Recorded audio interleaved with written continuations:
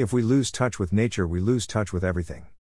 With the digital world leading us into the future, opportunities for success have never been so abundant.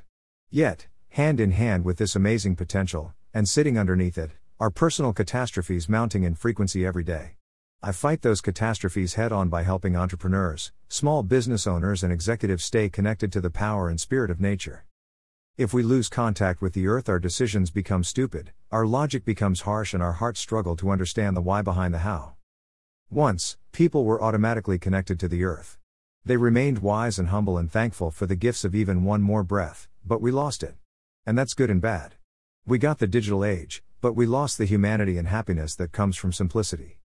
I take executives to the bush. Strip off the facade and let them find those old roots. People are different in nature, more creative, more inspired, more generous, and less fragile. In Nepal, after a few days, people are completely new. But we can't always run to the bush. So, I help bring the bush to the city. To help people work and live in harmony with nature. That's smart. Then, even when we surf the web, we can have one foot in the real surf, nature, and one in the virtual surf, web. Now we need something new, don't you agree? I mean, it's obvious that depression, divorce, mayhem, suicide, and blood pressure problems are all skyrocketing.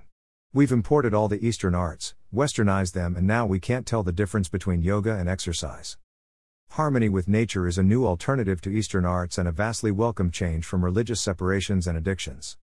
Nature works, because it focuses at the cause, and the cause is loss of reality. Too many people living addicted to remedies for stress instead of chopping it off, or at least dealing with it, before it starts. It reminds me of the man who spends his whole life painting a house.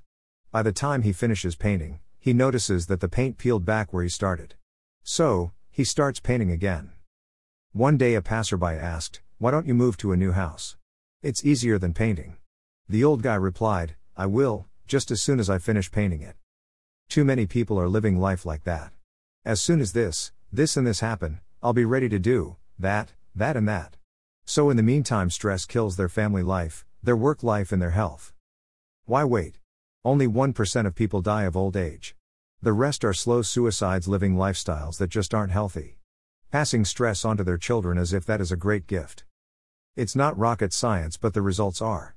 Just a few hours tapping nature, reconnecting to our real roots, getting past the intellect, ambitions, and emotions can revolutionize a life, and therefore a world.